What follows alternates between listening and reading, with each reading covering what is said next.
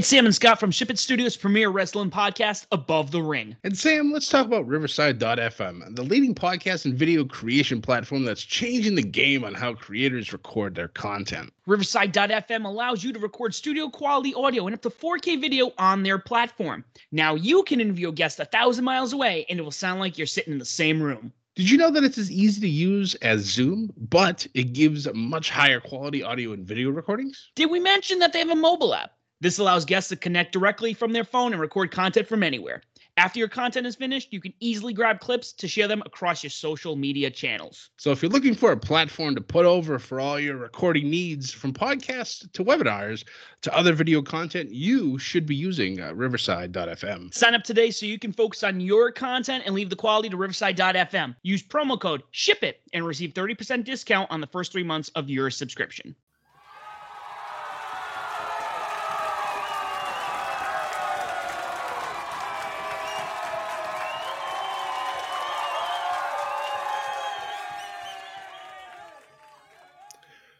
Ladies and gentlemen, welcome to a very special Crown Jewel SmackDown study mix. Just going to go over the results real quick for Crown Jewel and talk about SmackDown tonight. Another good show. The ending was a little suspect, but we'll get to that once we get there. New rosters have taken effect after Crown Jewel. And we are off and running because the next pay-per-view for the WWE is Survivor Series. Now, Survivor Series being one of the big five, probably one of the more exciting ones. And I say that because you go back to the Raw versus SmackDown. It's unfortunate that NXT is no longer that third viable brand, because I believe that would be a lot more fun when everything's a triple threat. I thought that year when NXT came up and completely dominated both Raw and SmackDown, I thought that was the best. I thought that was probably my favorite Survivor Series pay-per-view that I've ever watched. I just loved that third person group. It worked, and I'm sad that it's not going to be the same ever again, probably. Because WWE has severely just made NXT the developmental brand that they always wanted it to be. No longer that third viable brand. And, that's fine, I guess. NXT is still doing good stuff, but I will miss them when it comes to Survivor Series season. But Survivor Series isn't until the middle of next month. This will be your SmackDown study for October 22nd, 2021. We are almost to October, which is to November, which is already insane in its own right. I can't believe that Halloween is, 9 days away. And then after that, we go into the holiday season. And I don't know if I'm ready for that. It feels like only yesterday. It was 2019, and life was less pandemic-y, and I was able to see people and not have to worry. But it is what it is. This is life. We will get through it because that's what we do. But before we jump into the SmackDown side of things, let's do a quick recap of Crown Jewel. Now, I will say that I had a lot of fun watching this pay-per-view. By far, this is the best Crown Jewel that they've done. They had storylines that went into the show and ramifications coming out of the show. Unlike all the previous ones, the times that they've been over in Saudi Arabia, they've just been like one-offs and they kind of just happened. These had stories leading into it, and it was good. I enjoyed it. The first match was on the kickoff show. The only match I actually did not get to watch after the fact because they didn't add the kickoff show to the regular broadcast, which was still 4 hours and 7 minutes. That's a long ass time. So it was the Usos taking on and defeating the Hurt Business. They did have one recap during the show. It looked like a really good match. I'm kind of sad I missed it. But real life job, really can't do anything about it. After that, we moved into the main show where it was Edge versus Seth Rollins, Hell in a Cell. That kicked off the show. Almost a 30-minute classic. And I will say classic because this was by far, and so in my own personal opinion, by far, this was the best match of the night. And it kicked off the show. I loved this trilogy. I'm always a big fan between two people who can talk the talk and walk the walk at the same time. And they did it. Edge and Seth never missed when it came to promos, and their matches, all three of them were stellar. I would honestly say this one was the best one. Maybe because I like my matches a little more violent. It's just, I like the gimmick matches when they're done well. This was done pretty flawlessly. Edge getting the win over Seth was the correct move because Seth does not need this. Honestly, neither did Edge. But after what Seth did, going to Edge's house and stuff like that, you can kind of tell that this is where it was going to lead. And they did a great job. I think my favorite parts of watching this match were when Seth had the chain wrapped around his boot, giving Edge the super kick while he was on his knees, and then Edge retaliating when Rollins went for the stomp and using the chair to essentially, cut his crotch in two. And then Edge doing this, delivering the stomp of his own for the win, even though he technically missed the stomp. But I think whatever. That's the only thing that missed. The camera cut actually worked out real well, and it didn't seem as bad. But the match itself was great, physical. Both guys were just fantastic. Next match after that, with your hometown hero Mansoor taking on and defeating Mustafa Ali. A good solid match. I was surprised. This match was 10 minutes flat. And it didn't seem like it. But it was a good match. But Mansoor does get you a win because obviously he's the hometown hero, and hometown heroes don't lose in Saudi Arabia. That's just how this works. Next match after that was RK Bro, Randy Orton and Riddle taking on and defeating AJ Styles and Omos to retain their Raw Tag Team Championships. Then we got into some tournament finals. Zelina Vega taking on and defeating Doudrop to become your first ever Queen's Crown champion. So she is the new queen of WWE. The sunset flip into the pin for Zelina Vega onto Doudrop to win this match was outstanding. Just yeah, it looked flawless, and the fact that this match, and I hoped and prayed, this match got 5 minutes and 55 seconds, more than almost almost double the longest one during the actual tournament itself.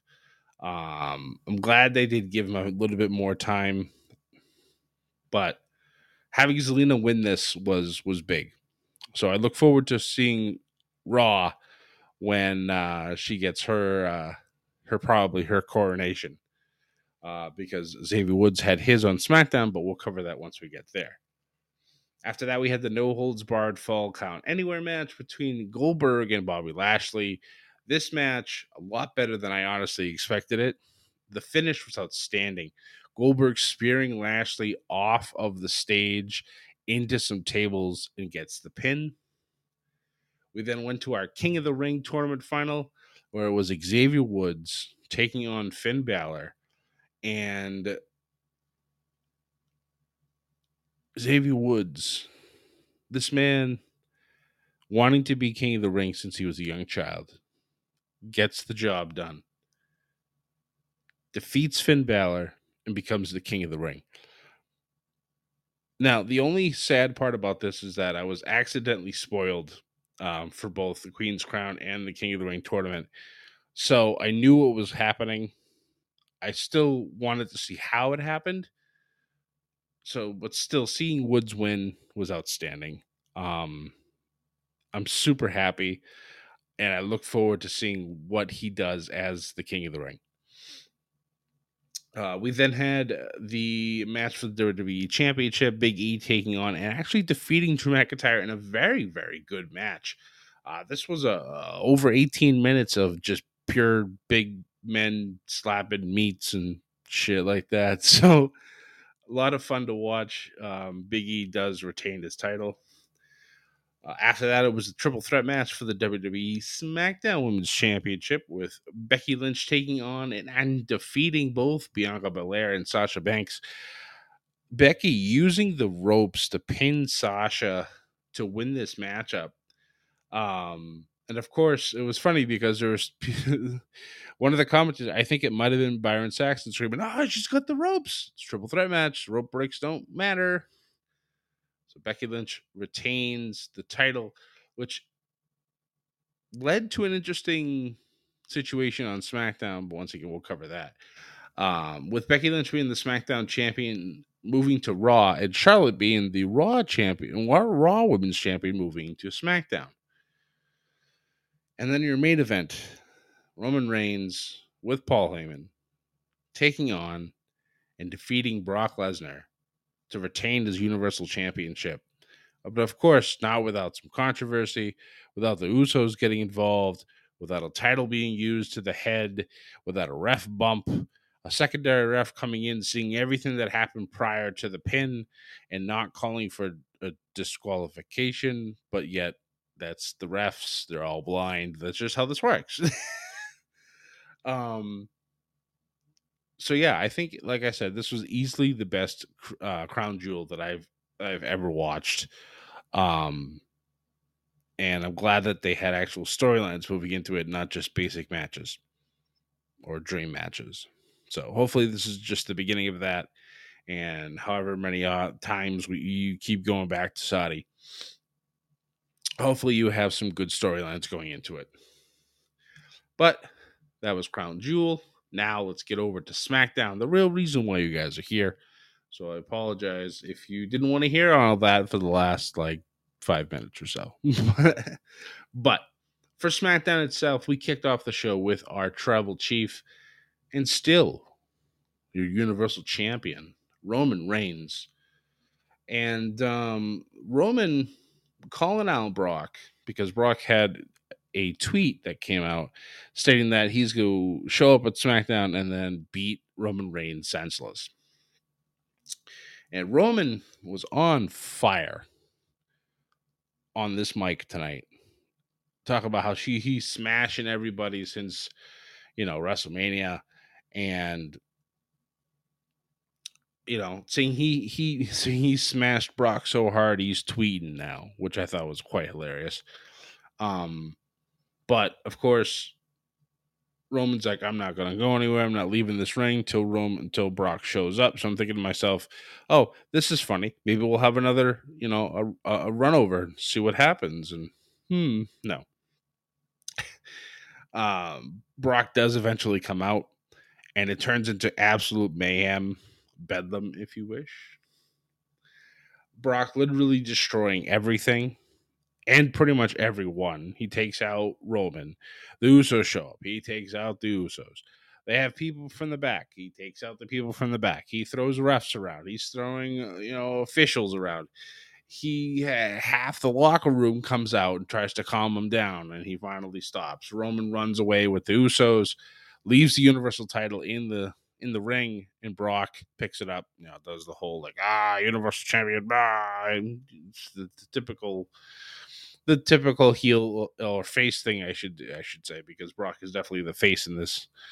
And it was good. But the funny thing is, this segment lasted 40 minutes. It was insane. It was entertaining. I will definitely say that. I wasn't bored. But 40 minutes and no wrestling at all. Of course, before that, before that ended, I should say, Adam Pearce is out there after Brock finally leaves. And he says, because of what he's done, he's put everybody in danger, et cetera, et cetera, et cetera, that he is definitely suspending Brock Lesnar. Lesnar, of course, hearing this, comes back out to the ring and F5s Adam Pearce not once, but twice. And in doing so, somehow in the twisting nether that is him going through the F5, his pants split in multiple places, and it was absolutely hilarious. But this is the perfect way to write Brock out. Brock doesn't have to be around for a while. I would assume maybe he'll come back around the Rumble. But this is a great way to, use Brock in small amounts. So, people don't get bored of him. After that, Drew McIntyre goes to the ring, issues an open challenge because he's a new kid at SmackDown. And who answers but Sami Zayn? And I hate to say this, but Sami Zayn has new theme music. It started off the same, and then it did that whole warping thing, and then it changed to some generic ass music. And I was not a happy camper, and neither was all of Twitter. Twitter was literally on fire. This was probably one of the best theme songs that's WWE's had for a while. It fit his character perfectly when he was a face. When he turned heel, I honestly expected a change, but it never came. Now it's come, and, well, that's just how it works. It's unfortunate, but it is what it is. Drew McIntyre, though, gets the win, feeding Sammy a nice Claymore sandwich, and that's all she wrote. After that, they had the coronation for Xavier Woods. Oh, I'm sorry. King Xavier Woods. And because of me watching wrestling for so long, I was nervous this entire time because I expected somebody to come out to interrupt. Kofi was out there with him. I had this unnatural fear that Kofi was going to turn on Xavier. I just had this feeling that something bad was going to happen, but thankfully it was all for naught. Nobody came out to attack. It was a beautiful, nice little simple coronation. Xavier Woods is now your king. Good times had by all. After that, we had a rematch from the night before with Mansoor taking on and defeating Mustafa Ali once again. And Ali was irate after this match was over. And part of me wonders if this is going to eventually put the tag team back together, or if Mustafa's just going to further go down that rabbit hole, and who knows. But they both have great chemistry in the ring, so I look forward to it. We were then introduced, or at least those who haven't watched NXT, were introduced to Hit Row. They came out, had a great opening rap promo. It was great. And then they had a match with Isaiah Swerve Scott and Top Dollar taking on two jobbers, and they took them out. Perfect way to start off their career. After that, we had ourselves a championship contenders match, which is everybody's favorite type of match. With Shinsuke Nakamura with Rick Boogs taking on Happy Corbin with Madcap Moss. And wouldn't you know, old Happy Corbin getting that win. And because he did so, he now earns himself a future shot at the Intercontinental Championship, which I feel at this point, and no offense to Shinsuke, But I feel like if they put this on Corbin with his whole happy gimmick, I feel like this could be an interesting run. Now I know I still have my detractors out there who despise Baron Corbin and all his Corbinness, but I love what they're doing with him. I've loved every gimmick he's had. I thought he's done very, very good job. He was a fantastic King of the Ring. So we'll see what happens going forward after that. Now we get to the ugly part. The main event, or I should say your main segment of the night, was this championship exchange. Now, weeks ago, I had talked about this happening potentially, and I was not looking forward to it because I had a feeling it was not going to be a lot of fun to watch. And well, it was ugly. The pettiness between Becky and Charlotte on screen, it's just so ridiculous. They were dropping the titles, throwing them at each other. Like, where's the respect for these championship titles? Like, seriously, it's a little, if you look at it from a title standpoint, it's a little upsetting that they're treating these titles with such disrespect. But it is what it is. But Sasha Banks comes out, kind of saves the segment. Basically comes out, challenges Charlotte, stating that that Sasha is the blueprint and she runs the blue brand. So Becky takes her title and leaves. Sasha and Charlotte brawl as the show closes. So we have gone right back to Charlotte versus Sasha, and I'm actually okay with that. I have no problem with that whatsoever. They had fantastic chemistry when they were both on Raw, and I expect the exact same thing them being on SmackDown. So that's the show. Thank you guys so much for listening, as always. Sam and I will be back on Sunday to do our recording for Above the Ring to drop on Monday. We will also be dual tweeting both Dynamite and Impact Wrestling's Bound for Glory. So look out for that on Twitter. If you guys don't already do so, please follow us on Twitter at Above the Ring. You can find us on Facebook, on Instagram, and on YouTube as Above the Ring as well. You can find myself pretty much everywhere as Scotty J Stream, and you can find this podcast on basically every podcasting platform that is out there. If you listen to a platform that we're not a part of, let us know. We'll add ourselves to it. That way you can do all your one-stop shopping and add a little bedlam to your day from Above the Ring. So guys, once again, thank you so much for listening. Hope you all have a wonderful weekend. Look forward to some good wrestling this weekend. And going forward next week, as now we are on the road to Survivor Series. But most importantly, guys, please do not forget to ship it and join the Bedlam. Have a good night.